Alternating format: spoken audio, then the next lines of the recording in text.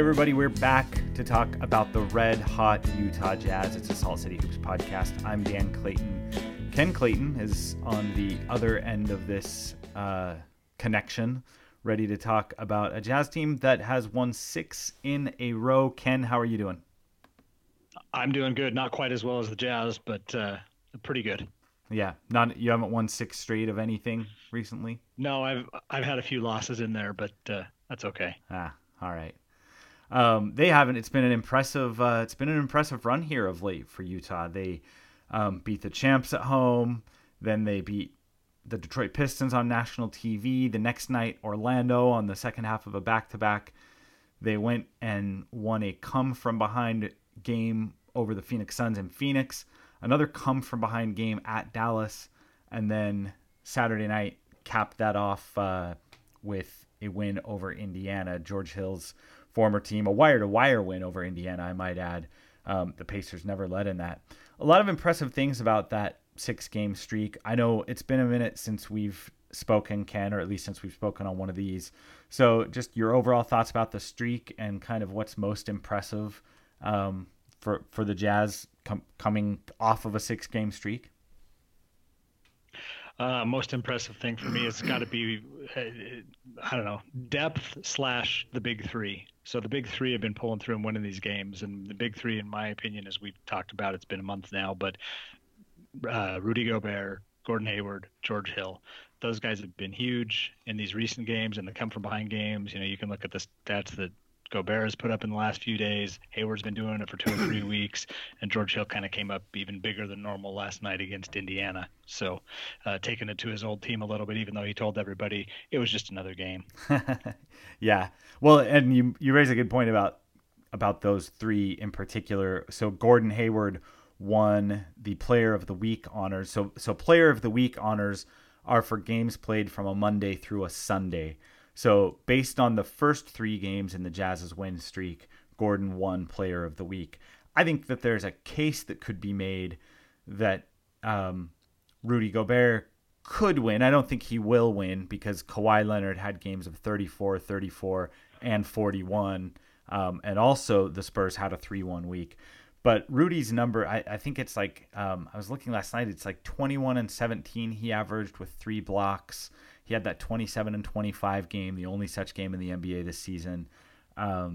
So it would speak to exactly what you're saying if the Jazz were to have back-to-back different players of the week recognized for really, largely the same body of work, because I think that's what that streak has produced. Yeah, and when I want to talk about the big three, I think the depth has been huge too because there have been huge contributions by other guys too. The first 2 guys I thought of were Joe Johnson, who's had some key moments. He's not playing start to finish, at an all-star level, but he's had some key moments that have helped the team out in some of these come from behind games. Joe Ingles seems to be able to dial up a 3 in the fourth quarter when it's most needed, and not that he's doing poorly any other time, but that's when at this point when he gets the ball in 3-point range in the fourth quarter, I just about start to tally it up. And then I scrolled back up and I've forgotten him because he's been out the last few games, but Rodney Hood had a 27-point game not too long ago. So it's been coming from all different places, but certainly the big three are leading the charge and taking the contributions from the other guys, when they're needed. Yeah, the big three and at times, the big four. I was actually laughing because Joe Ingles Instagrammed a picture this weekend of George Hill, Gordon Hayward, Rudy Gobert, and then Joe's in the picture too, and he's kind of patting George on the head after a big play. And I almost tweeted that out with the ironic caption Core 4 because it just sort of has felt that way of late. And, I did a thing a week and a half ago. The Salt City 7 was really Joe focused because I used the big story portion to talk about how, just how good he's been and how he's been really hands down, I think, the Jazz's best non-starter. And you could also argue that he's been better than certainly Favors and maybe even Hood on the macro. His clutch true shooting, to your point about just go ahead and count any ball that he throws towards the hoop in the fourth quarter, like his clutch true shooting is still over 100% for the season. So yeah, he's just been remarkable. That's been fun to watch. So, is there a game in that stretch that sort of impressed you most or more than others? Or I would probably have to go with the start at the beginning with the Cleveland game because they came out and they took it to a great team.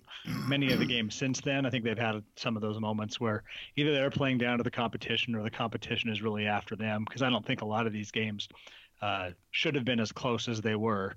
Orlando, Phoenix, and Dallas were, um, certainly more nail biters than they needed to be, but they came away with the win. So, good for them. Uh, uh, so I'd have to go with that Cleveland game. That's the one where I feel like it was still a fight, but then they won it relatively decisively at an 8-point win. yeah, and I think if I it's that was a week and a half ago. Yeah. Um, but I think actually, wow, almost 2 weeks ago. We're recording this on the 22nd. That game was played on the 10th. Time flies when you're having fun. Um, I do like that one. I also just felt like the Dallas game was just the poise throughout to not freak out when Dallas, a veteran team, kept coming at them and Dallas kept trying to make it a physical game and an intense game. And I kept saying that was going to favor the Mavericks, and the Jazz just kept their head through it, which I thought was really impressive, especially since neither team had a lead of more than 4 points in the entire fourth quarter and overtime. So, 17 straight minutes where you're just playing intense possession by possession basketball on another team's court, a team that's been in those situations, a team that knows how to play. And yeah, I get where their record is, but to me, that one was almost as impressive as beating the champs. Obviously, the Cleveland game is one that if you can't get up for that one, and it sounds like Quinn had a good game plan and had his guys prepared. So, but I think really those two kind of stand out to me as the two that I would have understood had the Jazz lost them, given all those circumstances. Yeah. But fortunately, they didn't. They didn't, which puts them now at let's see, 29, right? 29 and 16. 29 and 16, tied with the Clippers now for number 4 spot in the Western Conference, and presumably the Clippers are going to be dipping a little bit with the loss of Chris Paul. Although I hear Blake Griffin is his comeback is right around the corner. It sounds like. Which brings us to an interesting question, because it would kind of be hard for Western Conference coaches who now are responsible for picking the 7 reserves for the All-Star team. The 5 starters, of course, will be Steph Curry, James Harden, Kawhi Leonard, Anthony Davis, and Kevin Durant. The coaches now need to vote by Wednesday night on who the 7 reserves will going to be, and it would be kind of weird if they overlooked a 29 and 16 team that's currently 4th in the Western Conference. So let's spend a little bit talking about the Jazz and whether we think that they'll get an All-Star for the first time since 2011. And I know that when we were preparing for this podcast, Ken, I asked you which players you thought would be the biggest threats that might keep Gordon Hayward or Rudy Gobert home on All-Star weekend. And you kind of changed the premise on me and said you don't think it's players that are the threat. You think that the process is a threat. So let's talk about that. Yeah, as I looked at the process, and we talked about this a little bit off the air a few weeks ago, the NBA's changed the whole setup of this. So backcourt, the coaches each have to submit a vote with 2 backcourt players, 2 front court players, 3 front court players, sorry, and 2 wild card players that can come from any position. The coaches can also basically fudge on positions if they want to. They don't have to pick. They could say, for example, the wing player was a backcourt player, even if that's not where he normally plays. They can pick 3 centers. They don't have to pick a center and 2 forwards, kind of the traditional method. What you and I talked about previously was it's kind of screwy because the way the game is played these days, it's kind of more like there are 2 bigs, 2 wings, and a point on the floor.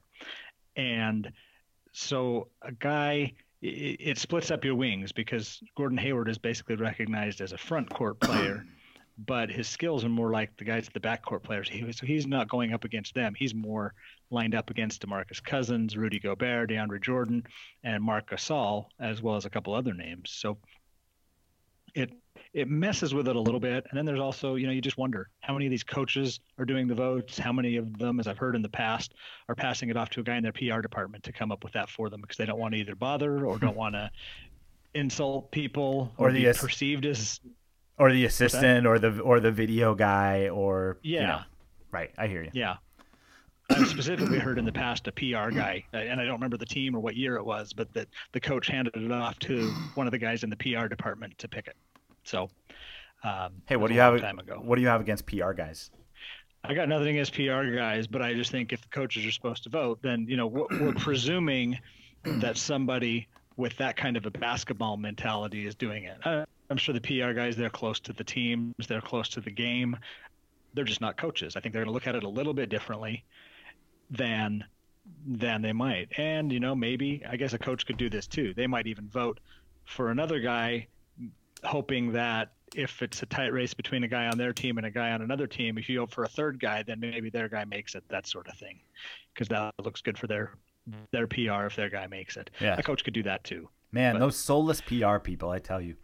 The joke there is that this half of the brothers Clayton plies his trade in PR day after day. So, but at any rate, yeah, I hear you. And actually, I sort of think that if coaches are making their picks, if coaches are really involved in this, I think that bodes well for Hayward, because not only do so many coaches talk about Hayward differently now than they did 2 years ago, 3 years ago, or even last year, but just you can it's evident in the way teams play the Jazz that coaches think about Hayward in a more central way.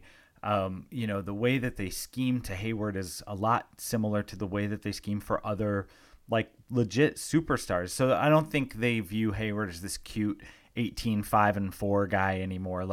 I think that Hayward has the respect of coaches, but to your point, so do a lot of other front court players. The ones you named, I was thinking Karl Anthony Towns as well, who might make it even though it's just his second year, just on a skill standpoint. So I don't know. I mean, to your point, the coaches don't necessarily have to put him on the front court part of the ballot. Mark Stein of ESPN had this to say in his reserves column, in which, by the way, he picked both Hayward and Rudy Gobert. He says, coaches are explicitly told as part of the voting process that the position at which a player is listed on the All-Star ballot should have no bearing on your vote. Each coach is encouraged, per ballot instructions, to vote for players, quote, at the position he thinks is most advantageous for the All-Star team, and not necessarily the one he plays most often during the season, end quote. So if most coaches look at it like, hey, Gordon Hayward is a wing. He plays wing minutes. Sometimes it's next to Alec Burks. Sometimes it's next to Joe Ingles. Sometimes it's next to Joe Johnson. Gordon Hayward is a wing. Then maybe he picks up a few extra votes in the guard category. I don't know. Well, that'll be an interesting one. And he actually is the only wing in kind of that most likely list of names for what we would call front court players. All of the rest of the front court players that are likely to get votes from the coaches, or most likely, I should say, they're all bigs. He's the only wing in that group, because there are already two wings kind of basically in the starting lineup. Although you could, Durant's long enough to kind of go wherever he wants. Yeah. The other thing I noticed too, because we talk about the coaches, and I do think you're right that Gordon has a certain respect amongst the coaches that he didn't have before. But I also noticed another thing. If you look at his split stats, they're not bad, but he has slightly lower numbers against the Western Conference than he does against the Eastern Conference. So the Western Conference coaches are the ones voting for him. Does that come into play at all? It doesn't make a huge difference, but it does. He has had lower statistics against the Western Conference teams. Well, I'm going to chicken and egg you there, because that either could be, that could cause the coaches to think differently, or the fact that coaches already think differently about Gordon might be the reason why he has lower numbers against the West. I mean, we've seen some aggressive trapping. We've seen, Gordon Hayward sees multiple defenders now, the way that teams throw multiple different style of defenders at LeBron James. And, please, no, don't at me. I'm not comparing LeBron James to Gordon Hayward. I'm just saying he's getting some of those defensive treatments. And and maybe that's actually playing into why his numbers are lower against the West. I think, and this is anecdotal, and I have no way to compare this, the effect that this has on Gordon versus the effect that this has on Clay or Dame or Mike Conley or anybody else in the race. But I think that Gordon, night in and night out, coaches are voting with their defensive schemes. They're voting with the way that they account for Hayward. And by the way, they also definitely have to game plan for Rudy, but it's a different game plan because really you're taught with Rudy, it's a question of how are we going to approach things on the other end because there's this guy that impacts everything we have to do. Yeah, absolutely.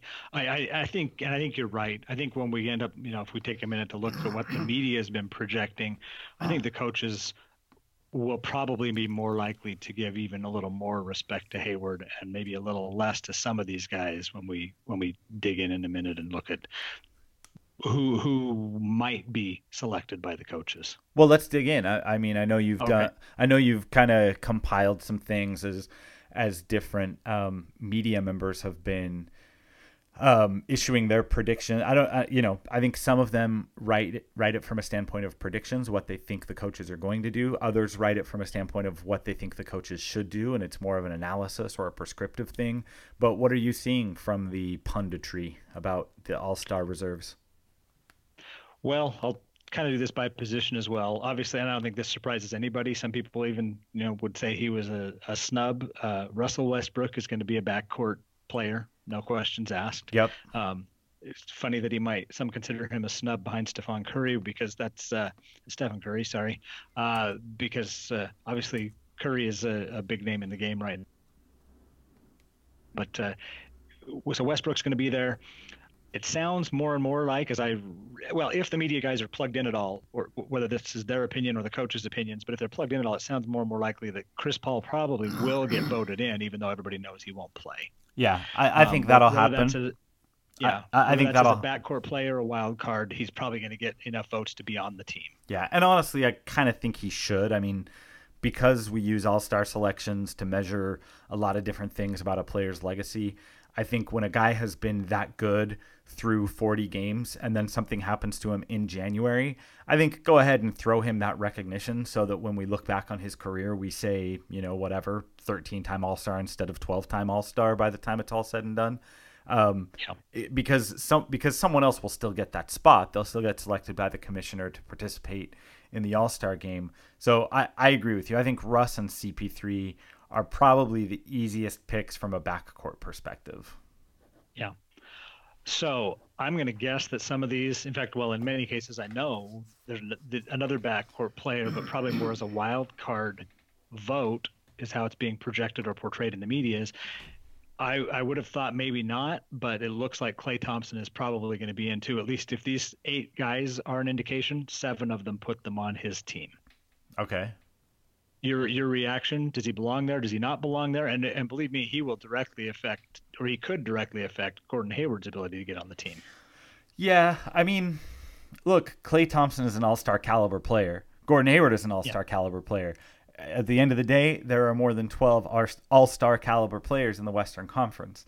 I think, for Klay, so I have no problem if he goes. I have problems with some of the arguments that people are using to justify putting him there. For example, I think it was actually Stein that I read today who basically said, should Golden State get a 4th All-Star? I think he's assuming that Draymond will get one of the front court spots.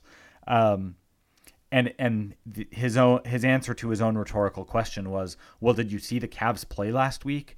And I just think that kind of stuff is kind of anecdotal and doesn't really, pass muster for me because, did you watch all 30 teams play last week? Did you watch all 450 NBA play? Yeah. You know what I mean? Like, I just don't think that you use like, oh, hey, the Warriors were really good when I saw them a couple times last week to justify, not just validating Klay's season to that extent, but really devalidating someone else's because you're giving that spot. So, I mean, again, I think it's fine. I think he probably belongs. He had a slow start, and then he kind of broke out of that slump with the 50-point or the 60-point game or whatever it was. And since then, he's been playing mostly pretty well. He's a third, sometimes fourth option for them, but that's fine. If we're gonna put him there, I think the reasons should be the right ones, not just, oh, holy crap, the Golden State Warriors are so fun to watch and so popular, and their record is so good that they have to have a fourth. That one just doesn't fly for me. Yeah, no, I would agree. So those are the three backcourt spots that, according to my little unofficial, unscientific poll, seem fairly set again. Klay Thompson, 7 out of 8. You mentioned Mark Stein. He went with Klay Thompson and Gordon Hayward as his two wild card spots. So they were very much linked, although if it went a different way with a different voter and specifically with a coach, they could come down to one wild card spot that has to be shared between those two. And then where does it go? Yeah. When we go to the front court guys, there are two guys that seem to be unanimous. I saw some tweets from you the other day, and I think this will rankle you a little bit, but I think it presumably is going to happen. DeMarcus Cousins is going to get in. He's unanimous among these 8 voters, and Draymond Green, which surprised me a little bit. I know he might get in? Absolutely. I'm a little surprised that all 8 people are putting him in there. All 8 of these voters are putting him in there as a front court player.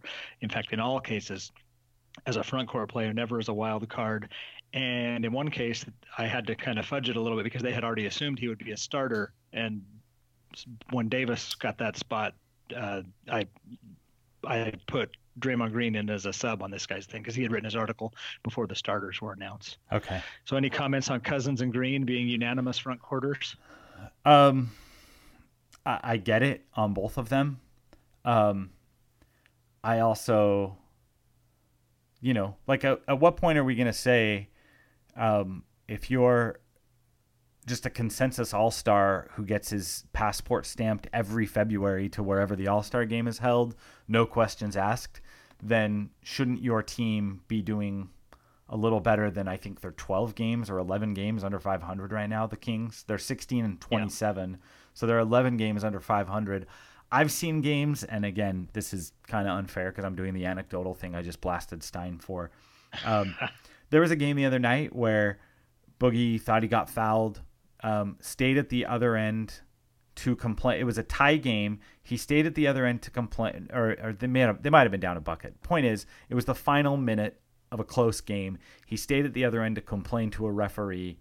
His teammates had to play 4-on-5 defense, and they allowed a bucket and they lost the game. And I'm just thinking to myself, who in the hell calls someone an all-star who just that easily, when something goes wrong, and it wasn't even like a clear foul. Like, I honestly, looking at the replay, they could have called it a foul and like everybody would have slept fine. They also could have not called it a foul. Like, it was kind of one of those where Boogie sought out the contact, whatever.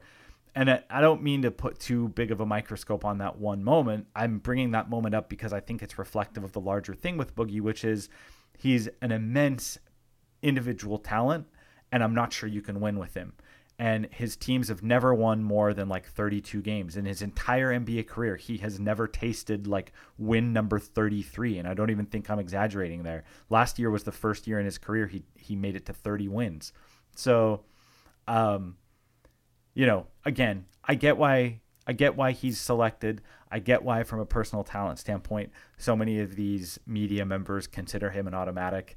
It does bug me a little bit when I think about what goes into winning basketball games. But let's, my temper tantrum aside, basically it sounds like what you're saying is there are, in addition to the 5 starters, there are 5 subs who we can just sort of count them in the All-Star game one way or another.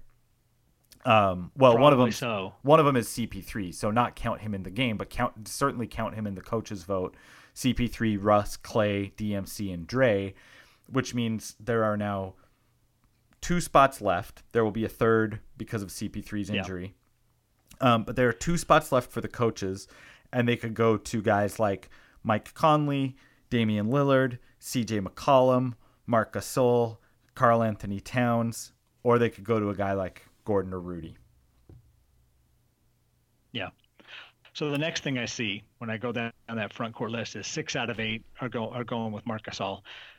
My opinion, a month ago, it seemed like conventional wisdom he was getting in. I feel like, looking at his stats, I was a little underwhelmed. Specifically, it's the rebounding. He's a 20-point guy, but he's a 6 rebound a game, and I kind of was shocked to see that. I don't know that I would consider him a foregone conclusion, and so we'll see about that one. The one thing that I probably, and this is now getting this really Jazz related. The one thing I'm seeing as I read these articles now is more people are kind of seeming to be a foregone conclusion, and even talking about a different guy as the Jazz best player than they used to, and that's Rudy Gobert. More people are seeing him as more of a foregone conclusion to get into the All-Star game than they are even Hayward, which surprised me a little bit. So to get to those guys, 4 out of the 8 guys I looked at put Rudy in the All-Star game as a front court player, not as a wild card. And then only 3 out of the 8 put Hayward in, although one then added him as the injured reserve player when obviously CP3 can't go. Yeah. I actually had this argument with Aaron Heffner earlier today, one of our Salt City Hoops contributors, because I get why that's happening, and I think there's a lot of zeitgeist right now around Rudy, and he's kind of the story of the minute and a rising star in a really fun way that's capturing a lot of attention. I still just think that when it comes to the coaches voting, they're going to worry less about sort of whose stock is rising the fastest right this moment. And I think that a lot of it for the coaches will come down to like, who keeps me up at night when I'm preparing to play the Jazz. And look, both guys do. So don't take that is not meant to sound like a slight to Rudy at all. I'm sure that coaches wake up in cold sweats thinking about Rudy Gobert's defense. But my personal thought is the coaches will put Gordon in before they put Rudy. And I think that in terms of the coaches vote, it's either Gordon or it's both of them. I don't think Rudy makes it alone on the coaches vote. I could be wrong. I could be way off on this. We'll find out in a few nights. But yeah, I mean, that's what I'm seeing. So of the guys you mentioned, so you just told me where Rudy and Gordon are. You said Mark was sort of more consensus among the 8. 6 out of 8. 6 of 8 have him in. One considers him one of their toughest omissions, and one guy didn't even mention him at all, although he didn't mention who he didn't pick. So, so he's that doesn't mean he's in. In fact, the 2 guys who I would put the most stock in as analysts, I would say they went 50-50 on him as well. One put him in, Stein and Pelton. Okay. To get to 8, I had to go with a few chuckleheads just to let you know. And specifically a guy named Chuck made my poll because and he put Eric Bledsoe in the game and got mocked roundly on the broadcast because said, I thought you were all about winning, and you just put the guy that's playing the worst, the team is playing the worst basketball in the league on the All-Star team. So yeah. I actually, I don't know. I mean, I know that when Kevin does his, it's mostly from an analytics standpoint, and it's less about, a sourced viewpoint about who coaches are high on. So there's that. And, I think some of the things that matter to Kevin Pelton matter less to, I'm making this up, Rick Carlisle, or matter less to Earl Watson. Now, Earl Watson will probably vote for Gordon Hayward because I think he has a poster of Gordon Hayward up in his bedroom. But that's kind of creepy. Yeah. I mean, it's kind of a fact, though. I think it's pretty proven. No. So are there any of those other guys, Dame, CJ, Cat, Mike Conley, who appear on those 8 lists as often as Rudy and Gordon? No, they're the next guys. Damian is listed on 1. Conley is on 3. He's a backcourt guy from somebody who assumes that they won't vote for Chris Paul. That's on the Stein. The alternative is they vote for Chris Paul, and I think they probably will. So he's probably out and only in as an injured reserve. So he's in there as a backcourt if Paul doesn't get the vote, an injured reserve if Paul does get the vote, and then Kenny Smith picked him. So that's Conley. Nobody else. C.J. McCollum, Eric Gordon was mentioned, but he was only mentioned by one writer as an omission. And then I mentioned Eric Bledsoe already because Chuck wanted to get some Phoenix representation in there. Yeah. Among the court guys, now the next guy after Gordon and Rudy would be DeAndre Jordan. Got two mentions, two selections out of 8 on a team. And I do think there will be some, depends on how people look at this, because one of the things as you read these articles is people say, well, we can't give Houston just one. We can't give San Antonio just one with their record. We can't have the Clippers unrepresented on the floor. So that's where you do get into this idea of, well, do we have to give it to DeAndre Jordan? Because the Clippers should have somebody out there. Yeah. I don't think that really works with the coaches, but that's 3 teams that I kept hearing. There might be, in the writers' estimations at least, some justification for leaving off a Gordon or a Rudy to make sure that somebody else gets 2 who has a better record. That said, I don't think Eric Gordon really gets him there. Maybe a LaMarcus Aldridge, although not a single one of these 8 picked him, even though people were still saying maybe we should because San Antonio deserves 2. Yeah.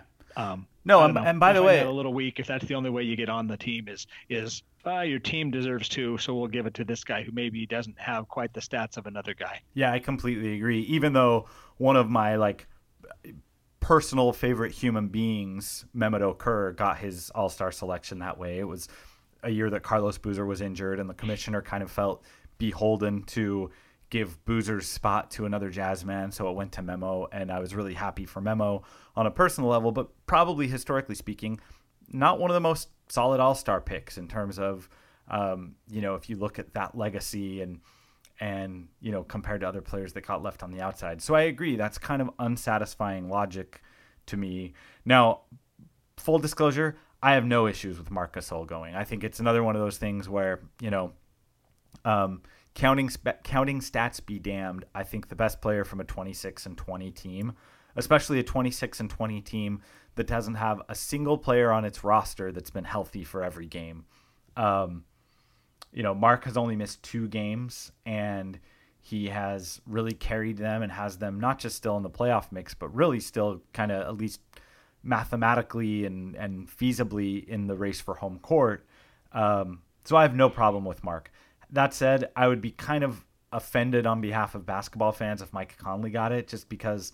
And I know that Gordon Hayward missed 7 games. Mike Conley's only missed 12. There's not that big a difference between 7 and 12, but I mean, come on. At some point when you've missed more than a quarter of your team's games, I don't know. And Mike Conley, the year he's having, it's fine. 19 and 6 assists. He's having one of his best years from 3. He's doing a lot of good things. I just think if 19 and 6 gets you in, and by the way, Stein's logic for including him was, well, he just signed that contract. It was the largest contract in NBA history. He has to go. And again, if we're going to put guys in and tell other guys they have to stay home that weekend, not that any of them will stay home. So when I say stay home, what I really mean is stay on the beach in Cancun. Go to the Bahamas. Yeah, exactly.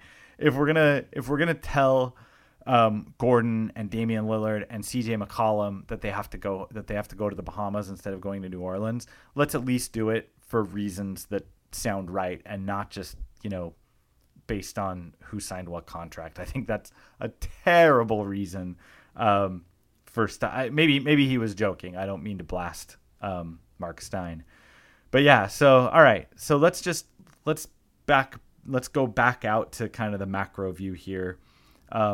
Russ, Clay, DMC, Dre, those 4 are in. We've got 3 spots left, and let's go ahead and use CP3's spot now, even though the coaches may not. The coaches will probably give that spot to CP3 and then let the commissioner worry about it. But let's you and I do the work as though CP3's off the menu. We got 3 spots left. It's Conley, it's Dame, it's CJ, it's Mark, it's Cat, DeAndre Jordan, LaMarcus Aldridge, Blake. We haven't talked about Blake, probably because he's missed too many games for a lot of voters, but let's throw that name out there because he's a perennial all-star. And then there's Rudy or Gordon. where are you going?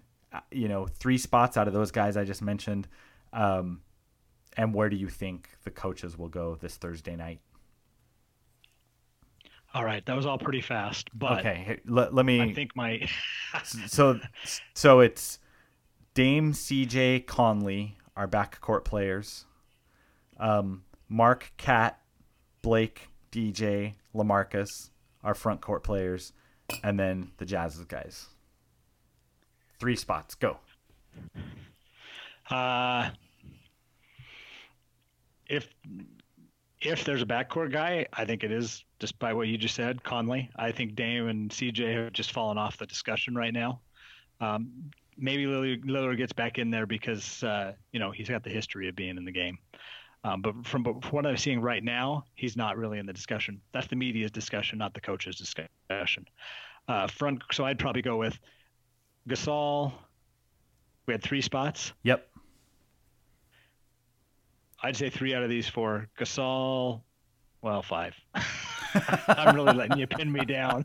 Okay, Gasol, Hayward, Gobert, Lillard, and Conley as a wild card there. One or the other of those could get in ahead of the first three I said. I don't think Jordan gets in. Towns seems to have fallen completely out of the discussion. And I don't think McCollum is in. Yeah, I agree with you, by the way, on McCollum. Yeah, and same with Griffin. I think he hasn't played a game since December 18th. I think, unfortunate for him, but I don't think he's, in the discussion. Yep. Yeah. I honestly, I think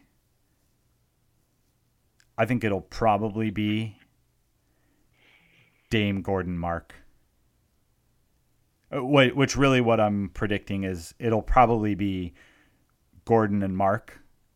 Dame will probably get the nod as a commissioner pick. And then whether Rudy gets in or not, I think comes down to, does anyone else have to skip the game for health reasons? And I know what that's going to buy me from Jazz fans, but I think that's the way it's looking here. I just, given everything else we've talked about and the number of players who sound like they're shoe-ins, I'm not sure that the math works for Rudy this time around. Yeah. I mean, the only exception could be if the media is still in love, as you mentioned earlier, is still in love with the numbers from DeMarcus Cousins, the coaches might have a very different view. Do enough of them have a different view to get a different guy in? Maybe. Yeah. I mean, if we were walking into a gym right now and we had to pick teams for, a game of 5-on-5 and like the winner got the keys to the loser's cars or whatever high stakes thing you want to put on it. Like if we're pink slips, huh? Yeah, exactly. Like I would personally put Rudy Gobert on my team at the Y, or more accurately at Congregation Beth Elohim, because that's where I play my basketball these days. Before I would put Boogie, and I don't know. We're about to find out where the coaches feel. We obviously know how the analyst community feels about it, and I do think that that's predictive. I think Boogie will be in, and again, on a level, I get it, but just if in terms of which guy I want in my bunker with me, like, man, really hard to take someone who just negatively impacts games so often when there's a guy that's just like pathologically addicted to doing winning things, I don't know. It's a tough one. It's a tough one. No, I think you're probably right, though. I think unless there's a slip on the presumption that Cousins and Green both get in, your guess is as good as any I could throw out there. In fact, it included the same guys I did. I just didn't let you nail me down as hard. Well, we'll find out in a few days here. And I guess we can, now that we've both been semi-bold, and by semi-bold, I mean, I asked you to pick three and you gave me like six names, but I gave you five. Okay. And I figured when you said semi-bold, the semi was referring to me. It kind of was. That was a little passive aggression there. So I think we can call that for this week. But just a quick look ahead at what's coming up for the Jazz in addition to the big announcement on Thursday. So the Jazz have the latter half of a 4-5 night stretch coming up the next 2 nights. This is Sunday. I don't know when you're listening, friend out there in the cyber world. But the Jazz will play OKC on Monday.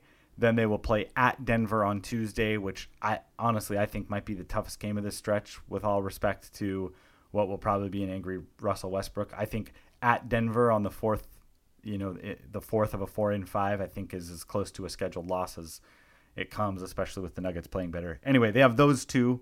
Then they have Wednesday off. Then they're back in action on Thursday night. They will play on TNT, on national television, at home against the Lakers, the same night that the All-Star reserves are announced, which means it'll be a good opportunity for Gordon Hayward and or Rudy Gobert to either validate their selections in front of the world or let the world know how unhappy they are. And then Saturday night, they have Memphis at home. So or a big week. Or let the commissioner know that they would be happy to replace Chris Paul for him. Yeah. Hey, commissioner, my phone number is in case you need it. All right. Well, Ken, thanks for joining me all the way from, I think, sunny Phoenix. Is it still sunny in Phoenix? I mean, other than the fact that it's nighttime?